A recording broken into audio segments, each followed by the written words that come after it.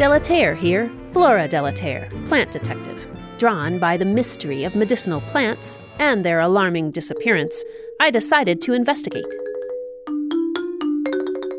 I'm in a swamp in New South Wales, Australia. It's hot, but the trees are covered with snow. Not really. They're melaleuca trees in bloom, also called snow in summer, also called tea trees.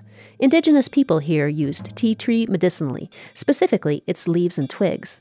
Scientists began studying it in the 1920s and found an effective antimicrobial, antifungal, and antiviral.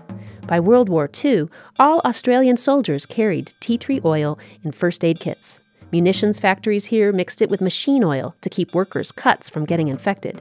Tea tree oil fights athlete's foot, nail fungus, candida, and staph, even staph resistant to antibiotics. It's mainly for external use. Internally, it can be toxic. But if you have a mouth infection, it's okay to swish it and spit it out. The Plant Detective is a project of Montana Public Radio, Bastyr University, and GenuineScooters.com, a planet-friendly ride. Consult with a health professional before taking medicine or herbal remedies.